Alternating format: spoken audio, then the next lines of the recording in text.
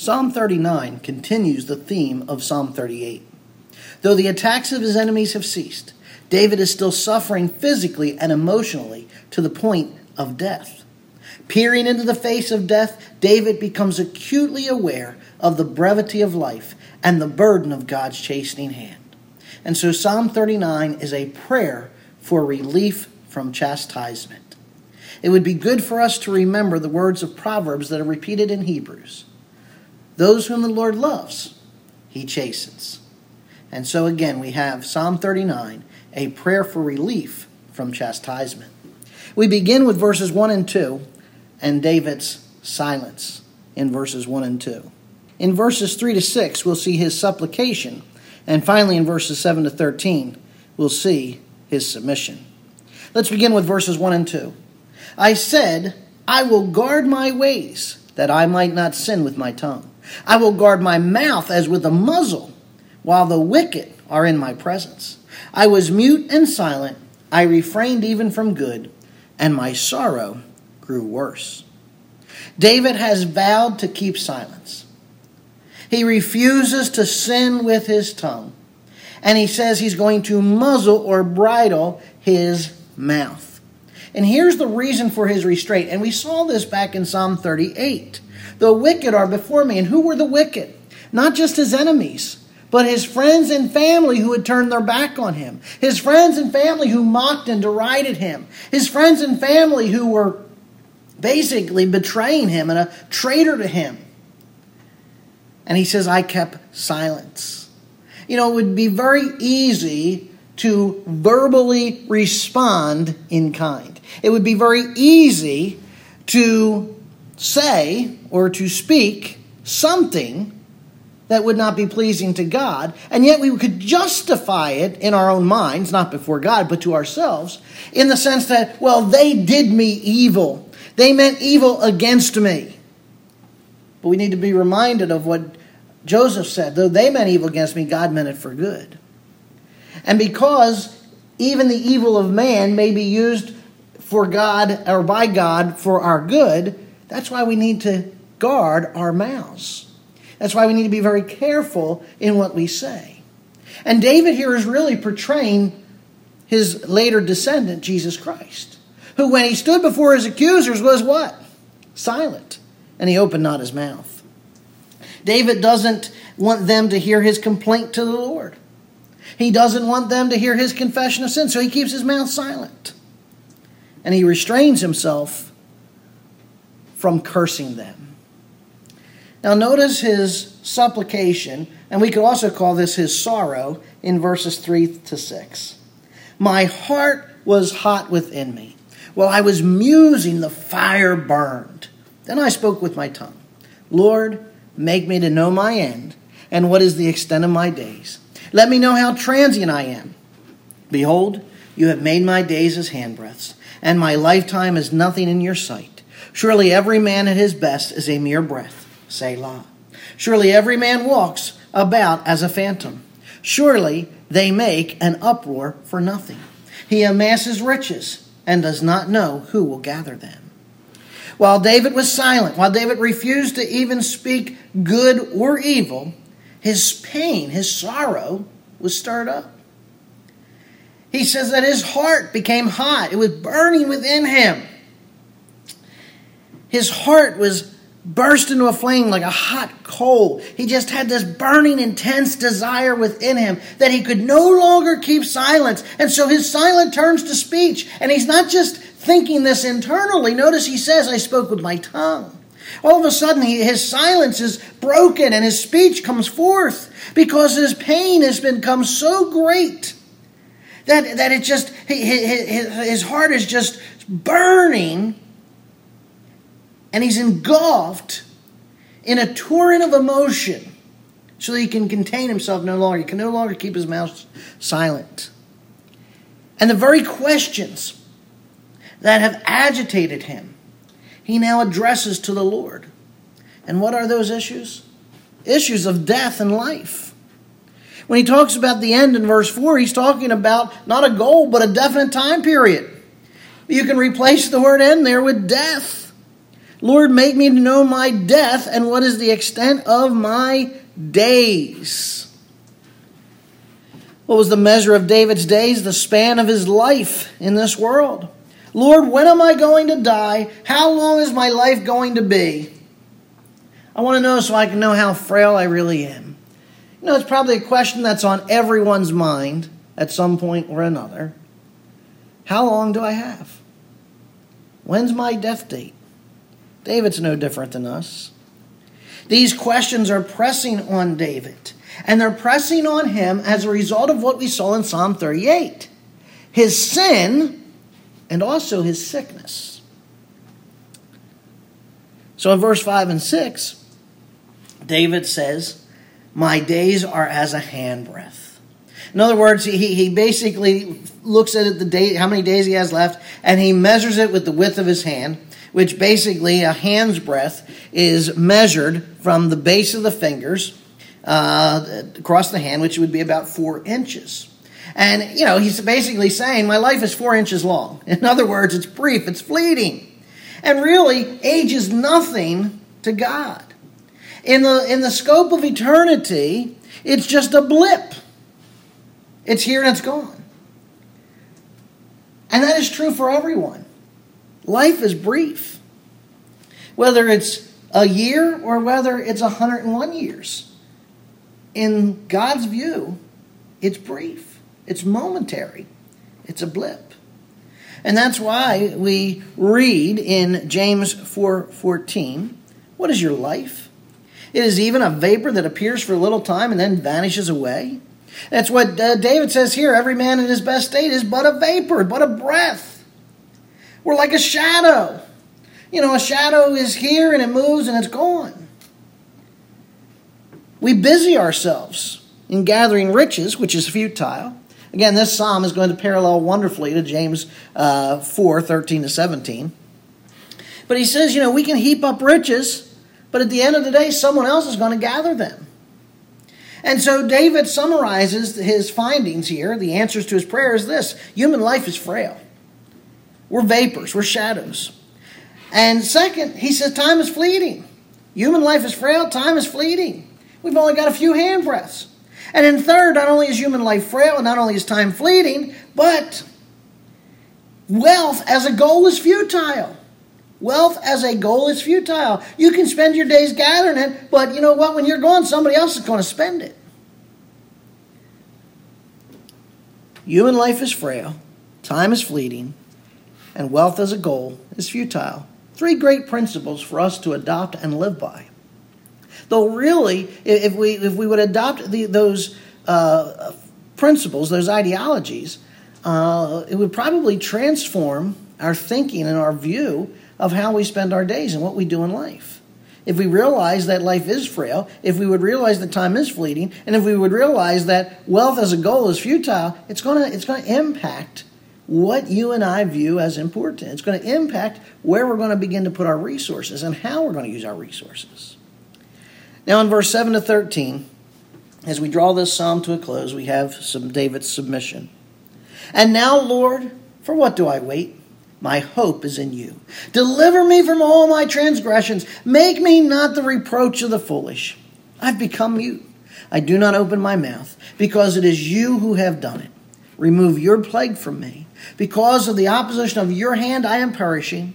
With reproofs you chasten a man for iniquity. You consume as a moth what is precious to him. Surely every man is a mere breath. Selah. Hear my prayer, O Lord. Give ear to my cry. Do not be silent at my tears. For I am a stranger with you, a sojourner like all my fathers. Turn your gaze away from me, that I may smile again before I depart and am no more. David's submission. When David finally acknowledges that his hope is in God, now he's ready to deal with the Lord. He first asked God to deliver him from all his transgressions. What are transgressions? Transgressions are moral violations of God's will. They are acts of rebellion, law-breaking. And he's saying, God, deliver me. That's God, forgive my sin. Free me from the guilt of my sin. Do not let me be subject to the reproach of the foolish. In other words, don't let me just be another victim to those who say there is no God. Show yourself in forgiving me and restoring me to a right relationship. See, his former friends and family, they believe that God's not going to listen to him. They don't think that God's going to do anything anymore for David because of his sin. But when God forgives David and restores David, guess what? The mouths of the fools will be silenced. In verse 9, David reflects back on what he said in verse 2. He was mute because God did it. God brought the sickness into his life. And he did it as a judgment against David's sin until his sorrow was stirred up. So you literally have sin led to sickness, which led to sorrow, which led to salvation. David sinned. God sent sickness, which then caused David to sorrow or repent, which in turn caused God to deliver him or save him. David says, remove your wrath. Remove this plague from me. Now, the word plague here is interesting because it can refer to a mark or a spot. And it signifies that whatever disease that God sent upon David was some type of a mark on his skin. Now, many think, based on Psalm 38 and Psalm 39, that it was possible that it was leprosy. And certainly that is legitimate. That it could have definitely been leprosy. That would have definitely been a sickness that would have caused people to not want to be near him, not want to be around him, want to be separated from him, and send him to a leper colony. But David says he's overwhelmed. He says, I'm consumed by the blow, by the smack, by the strike of your hand. Then he goes on and he says, but I understand that the strike of your hand was disciplinary. With rebukes you correct, you admonish man for iniquity, for sin, for lawlessness. David reveals the problem here of sin and judgment. He's aware of the transitoriness of life. He understands that the brevity of life is intensified by sickness. He understands that his health is gone. He says, I'm nothing more than a shadow or a vapor. Lord, take my sin from me and lift this plague. See, life is a passing moment in the landscape of eternity. And when illness or weakness comes, it reminds us of our mortality. And I believe that is good for us. It is good to remember how short life is. Second, sin often leads to sickness. Again, every sickness is not the result of sin. We need to be very careful. Do not be Bildad or Elihu or Zophar or any other of Job's friends who wanted to sit down and determine that he was sick because of whatever sin he had committed when Job had done no sin. And I think as Christians, we're so very quick that when we see somebody that's sick, our initial reaction, oh man, I wonder what kind of sin they committed. And though I often laugh to myself because there are some people that they look at certain people and they assume, well, they're sick because of their sin. But they'll look at other people who are sick, maybe worse or maybe the same, and, oh man, wonder why they're being afflicted. And I laugh because, well, wait a minute, why do you think this person's sickness is related to sin but not that person's? Well, I know that person's got a sin, but that other person, they're a good person. How do you know that? You don't. And because we don't know the thoughts and the intents of an individual's heart, only they and God know that, we cannot sit back and critique whether or not someone is sick because of sin. Should you as the sick person determine that? Absolutely. But what our responsibility to do is not be like David's friends or Job's friends. Our responsibility should be to come alongside of them and encourage them and pray for them.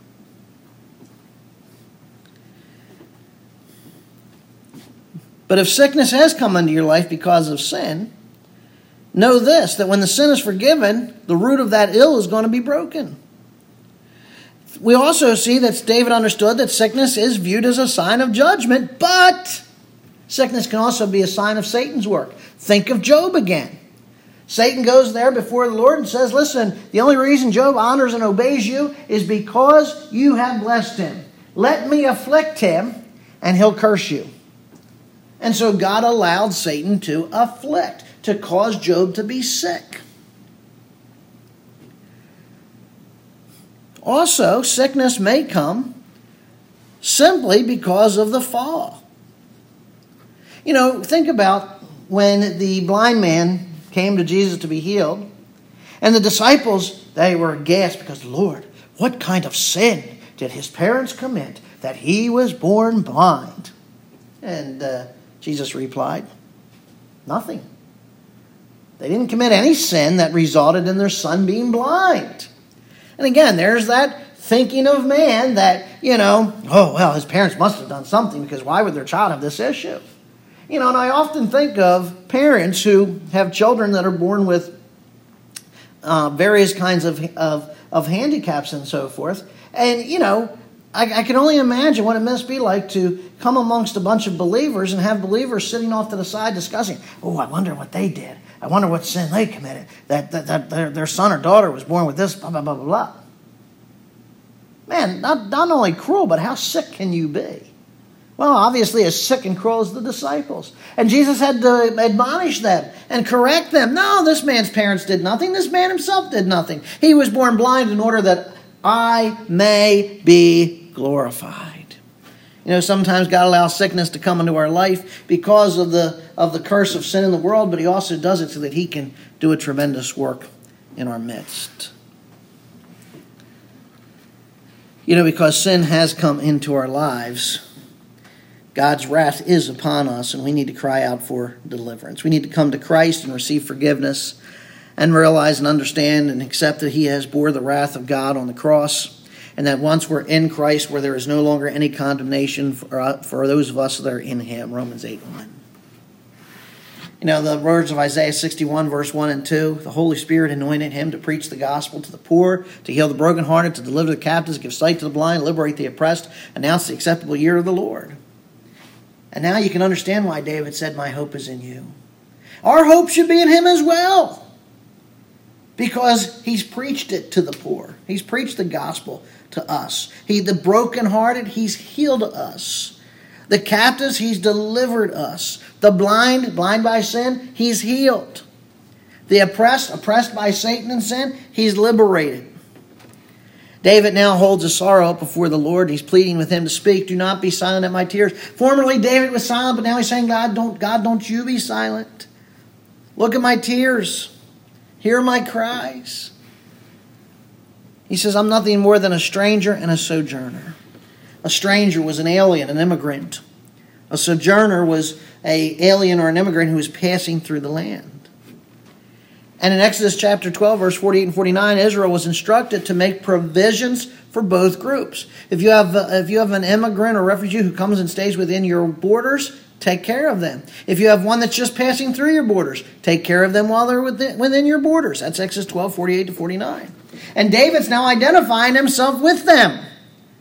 I don't have a home anymore. I don't have a people anymore. The psalm concludes with a plea for God to take his gaze from David. Look away from me so my strength may return. Now, normally, we want God to look upon us, but in this case, he didn't want God's gaze of judgment upon him. Lord, turn your wrath, turn your judgment away from me. Because if you don't, I'm going to be a dead man. Psalm 39 is a reflection on human life. It's a reflection on the passing nature of life. And when sickness comes, and it comes upon all of us in one time or another, but when it does, it really gives us a sense of not only the shortness of our life, but also the fallenness of the world we live in. And in spite of the shortness of life and the fallenness of the world, our hope still needs to be in God. And so I would challenge you not only to get a proper worldview of life's futility and its brevity, of what the goal of life should be, about how fleeting time is. But I would also challenge you then to determine to make what time God has given you count for him. Put your hope in the Lord. and then live your life to its fullest by glorifying Him with every moment and every breath. Let's pray. Gracious God and Father, we thank you for this psalm that you've laid before us. Father, we all face chastisement because of our sin. But at the same time, Lord, we're thankful that you chasten us because we know it's out of your love for us. And Father, like David, we cry out to you. Forgive us. Father, help us to know the shortness of life. Not to overwhelm us, not to depress us, but rather to help us to understand and want to make each and every day count for something in eternity. To count for something for you. Lord, I pray if there's anyone listening whose goal in life has just been simply to amass more and more wealth, Father, open their eyes to see the futility in that.